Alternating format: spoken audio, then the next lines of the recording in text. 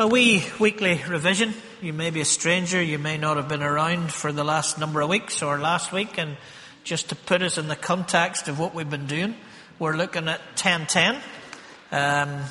It's all over Fitzroy. It's life in all its fullness. It's what we're attempting to bring in individual lives, in community and in the world. And in recent weeks we've been looking at how we're not conformed to empire, but we're subversively living within empire. If we were listening carefully to what Natalie was reading, there in the Babylonian Empire, the people of God, we'll come to it in a moment, are told to not conform, but to live in the midst, the Word of God, flesh in some ways, before that verse or before the Advent, hundreds of years beforehand. We're not conforming. We were looking last week at being sent. We've looked in the past at we looked last week at the task of a sender, but we were looking at how sin pushes away and breaks down relationships, whereas we as the people of God are gap closers in the fruit of the Spirit, with the gifts of the Spirit. And so today we're looking at peacemaking and reconciliation. And we're looking at it in the heart of this passage that Natalie read to us. The Jews are in exile. They've been sent into exile. They're in Babylon. I want to read to you a monologue, maybe a homily. This was maybe his entire sermon. There might be lessons for Stockman in this. Doug Gay, who spoke at our church weekend and has preached here in Fitzroy, theologian in Scotland, he wrote this about the passage that Natalie read, and just to bring it back home to us and maybe to hear it in different ways. So this is what he preached one evening. To all the exiles, thus says the Lord, the God of Israel, I have sent you into exile in Babylon. You're going nowhere quickly. Don't let the Babylonians grind you down. Build, live, plant, love, marry, breed, grow, pray.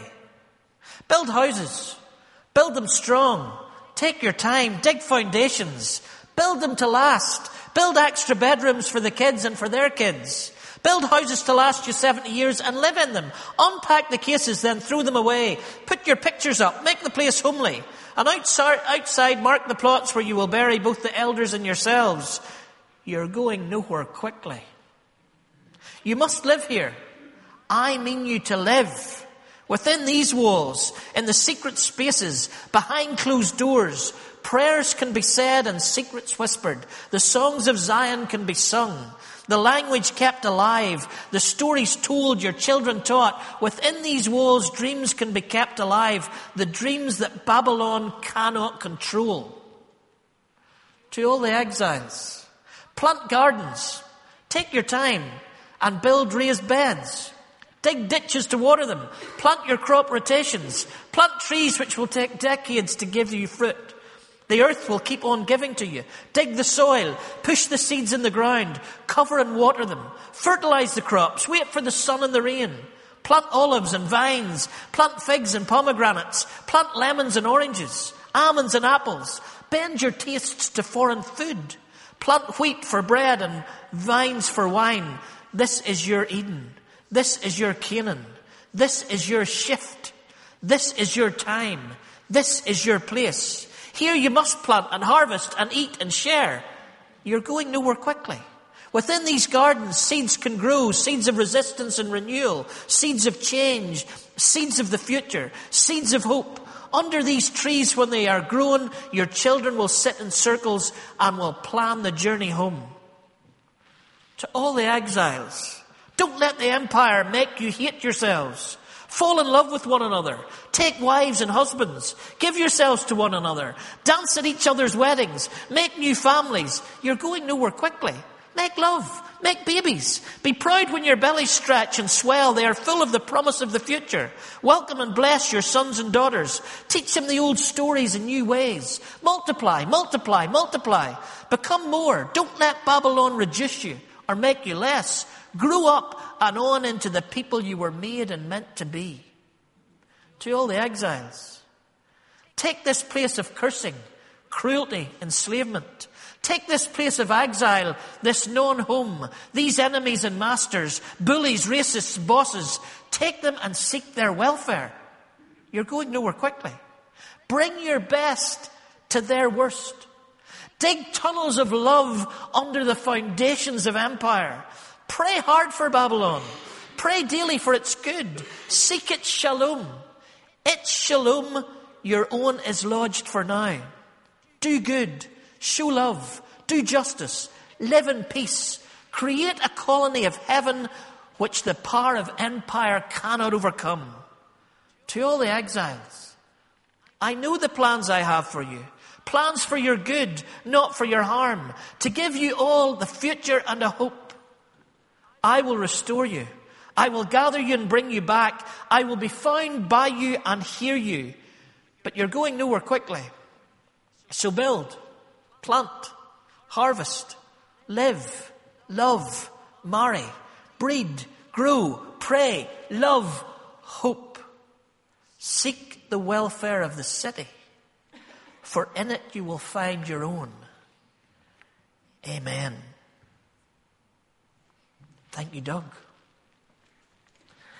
A couple of years ago, I had a eureka moment.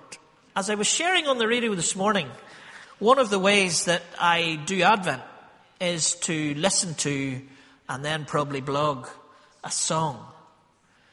Just a song. Song that I would call reality carols. In the midst of all the stuff that's going on where the baby Jesus is meek and mild and everything's really comfortable, and I like a bit of reality. And so I look for those songs with a more depth and more authenticity. And Over the Rhine, my favourite band who played here, and for those who love them, good news is that it looks like we might have them again before the end of next year. They have done a few Christmas albums. And the most recent one is called Blood Oranges in the Snow.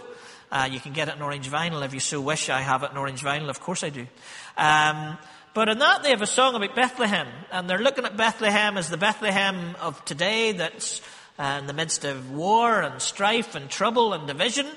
And in the middle of it they sing, I hope that we can still believe the Christ child holds a gift for us. Are we able to receive peace on earth this Christmas? I hope that we can still believe the Christ child holds a gift for us. Are we able to receive peace on earth this Christmas? And listening to that, and listening to that album over and over, and I'm listening to it at the moment this week, I was aware of a moment that peace, now probably it's in the midst of what we do as Fitzroy and what I do with Father Martin and various other things, but something came through to me that went, the peacemaking is not some added extra to this. It's not something that we, Marty and Stevie do, Stocky do out there, and it's lovely to see them together on the radio. Well, you don't see them together on the radio, obviously, unless you watch my Facebook photos of us on the radio. But to hear them, it's lovely. It's lovely. It's just lovely. As if it's some kind of wee extra that you allow me to do. I realised as I was listening to the Over the Rhine, and that as that took me back to glory to God in the highest, and on earth peace to those on whom his favour rests, it was like God said, peace, Steve. Peace. Peace. Actually, and I know it is, but it's not totally. It's the furtherance of this. It's not about justice or vengeance, or about proving we're right or wrong. It's not about proving we're winning. It's, the angel said, peace. That's what the baby came to bring. Peace. Peace. The Zondervan NIV commentary Bible that Desi had a lot to do with and that is my go-to every week defines the word peace in the angel song in three ways. Personal peace, material peace, and political peace. They're all together. Now I know, and I would exaggerate this maybe, and maybe not exaggerate this, that the heresies of Northern Ireland theology over the 20th century have minimised that to the one-dimensional personal peace. And we live in a Northern Ireland that's probably damaged by that theological heresy of minimising the peace of God to just the personal. And that's not what the NIV commentary tells us that these angels were bringing. They were bringing personal peace, absolutely, and thank God for it. But they were talking about material peace. They were talking about political peace. They were talking about the shalom that we find back in Jeremiah. I think Fields of Life have it wonderfully in their slogan. It's all about changing lives, personal peace, transforming communities, material peace, and building hope for a political peace. Whatever way we describe it, this is part of the DNA of what it is to be a Christian. 10, life in all its fullness, following of Jesus, will have at its core a huge emphasis on political peacemaking. It's not for Ken and Jerry. It's for everybody in this country who claims whatever way they are following Jesus. Now let me tell you just briefly my story. And I've been trying to unpack this to myself because it came out as many things do when you're speaking somewhere or you're asked a question somewhere. And I think it may have been when Martin and I were in America a couple of years ago, somebody asked a question and I came up with this idea for myself that I actually think is true. I'm not sure whether I shared this with you before, but I've shared most things with you before, and who would I be to think you would remember? Anyway, but when I was about 18, I wrote a letter to the Ballymena papers talking about loving your enemies, and made the one mistake of not telling my parents that I'd sent it until all their friends and work said, "Oh, I see your son has made some," and I think it was a bit of there'd been something in the week before where basically some members of a Christian church in the town had been suggesting we shouldn't love our neighbours or enemies, and I was having a go that this was at the heart of what I saw Jesus' life was. Because I came to faith as a 17-year-old. Yes, I'd been going to Sunday school all my life, but we weren't churchgoers really. So I only went to get my pen when I won the Sunday school prize every year, and that was probably geared to children. So when I was 17 and came to faith, it was quite fresh to me. There was no kind of theological shaping or forming or default. And so I started reading the scriptures, and it said, love your enemies, and that's what it said. So obviously that's what you do, and we live in Northern Ireland, so goodness me, that's easy to work out where that happens. In fact, we must be best at that because we live with our enemies. Goodness, we must be great at that part of it.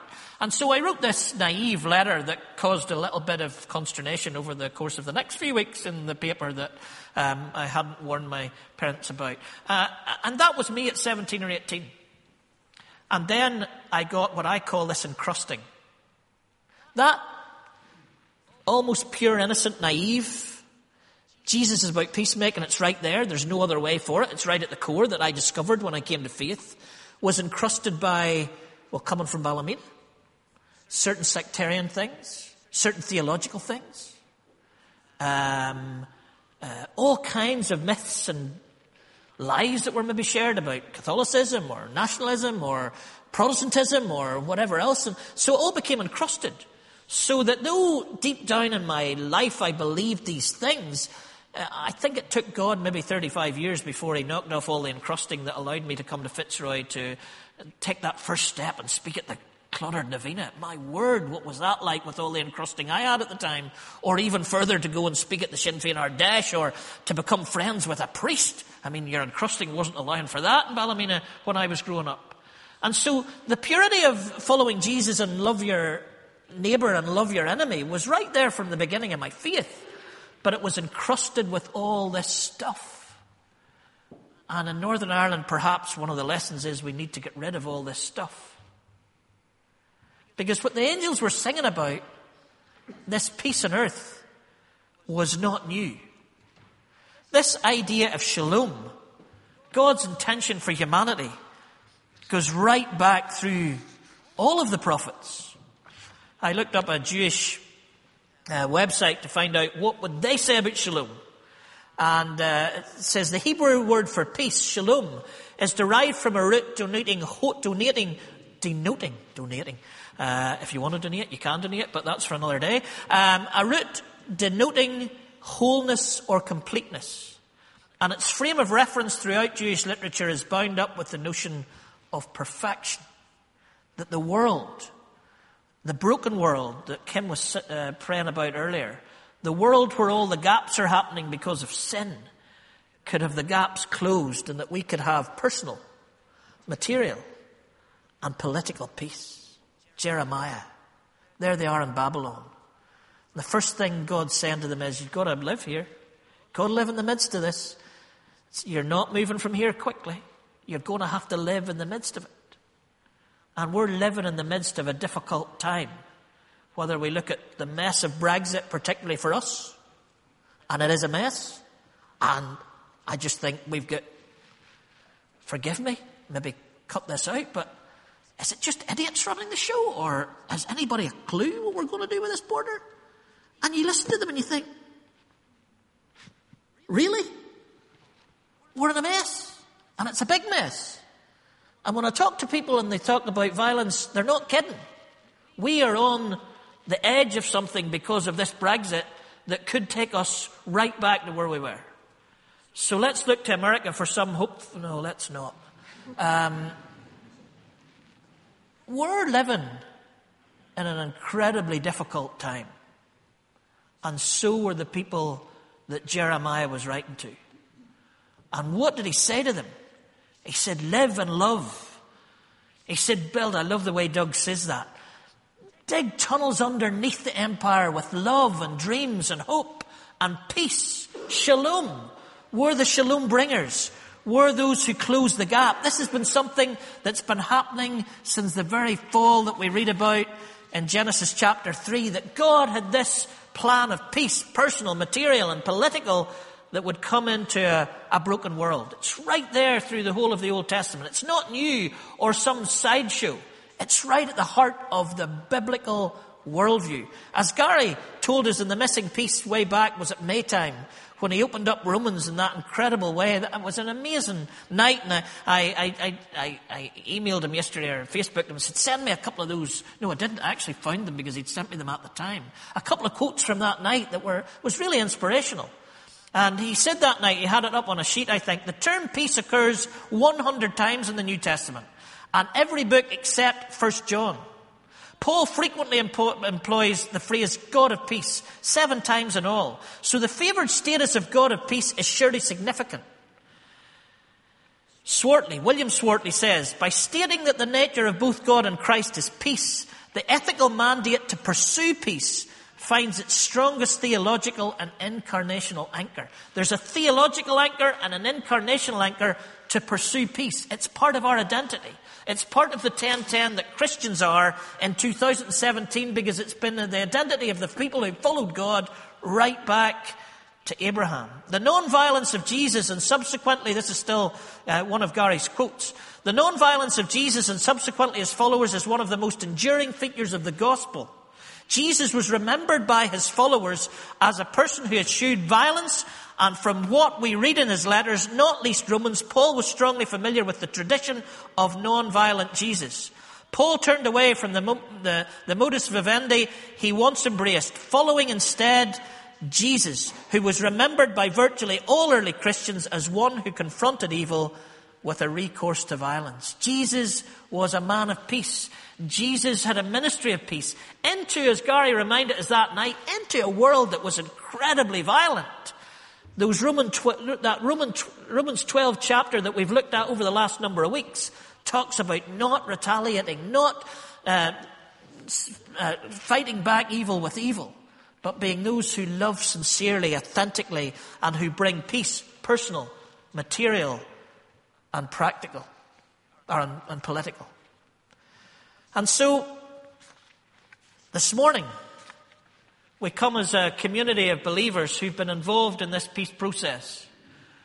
From those moments that Ken first met Father Jerry, to the Clonard Fitzroy Fellowship, to the meetings that they had with the Republican paramilitaries and the Loyalist paramilitaries through a peace agreement. Read Ken's book, which I think is still the best book that talks about how Jesus' followers should pursue peace. It's still the best book on what peacemaking should look like for those in ministry or leadership. This is what our DNA is as Fitzroy. Four Corners Festival and what we're trying to do now in that first week of February every year. We are part of this peacemaking process, but as we come to Christmas, we must see, because the world outside doesn't seem to see, that we're not the freaks. That we're not the ones who are overemphasizing it. We're not the ones who hang out with those and, somebody said to me once, when you tell people you go to Fitzroy, they either say, "Oh, really?" or, "Oh, really?" Because many don't get what Ken did. Many didn't get what Ken did. And many don't get what we still do. So let me close with that other favourite thing I have, West Wing. There's a situation in West Wing. I'm encouraged because there's some in the congregation have just got into West Wing, and the manse feels that the spiritual formation of the congregation has increased greatly. And we would, if you're looking for a Christmas gift this Christmas, what about buying West Wing for yourself as well as for anybody else? But anyway, there's a scene in West Wing, TV series about the West Wing of the White House, and there's a president in there that's slightly different in his outlook than the one they have actually at the moment. But there's a situation as there is, and an American congressman has been killed in Gaza. And the American people, over 80% in a poll, the TV show tells us, it's fiction, are demanding revengeful justice. So congressman is killed in Gaza, and the country wants justice. We've got to hit back. There are echoes of 9/11 in this whole thing. And then Jed Bartlett, the president, decides that he's not going to go for that, because at the funeral of one of his great friends, who was his army leader, Fitzwallace, he reads the Beatitudes. And the Beatitudes tell him that he's got to go in a different way than the way the world would do. It's a Romans 12. We're not going to repay violence for violence or evil for evil. We need to do something subversive and different. And so he tries to make peace in the Middle East. And he has people coming into his office saying, if you don't strike Gaza, if you don't hit back, if you don't retaliate, you will be out of this office really soon. And you're going to have to do this, and you're going to have to speak to the American people, and you're going to have to do this, this, and this. So he's in a bit of a quandary. And he sits with his wife, as you always should do. He says, this is not easy. And his wife says, do you want easy? Is that what you want, easy? And so he says to those political opponents, he says, I am trying to find a way to make peace. And when I do, you can go on to television and explain why you were against it. I am going to try and make peace. And when I do, you can go onto the television and explain why you were against it. We are a church, written into our DNA is peacemaking.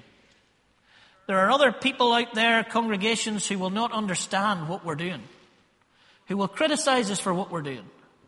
But we need to say to them, the angels sang about it, the prophets preached about it, the Bible talks about it as a central theme from beginning to end.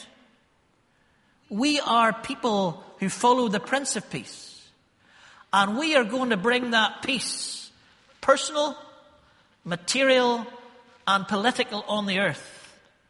And when it comes, you get into your pulpit the next Sunday and explain to us why you were against it. Let's pray together.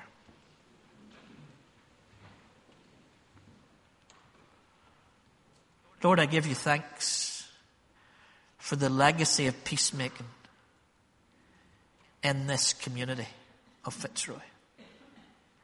I thank you for the risks that were taken, not only by Ken and Val, and the cost it was to Jenny and Tim as they worried and feared many nights as Ken went out into very dangerous situations.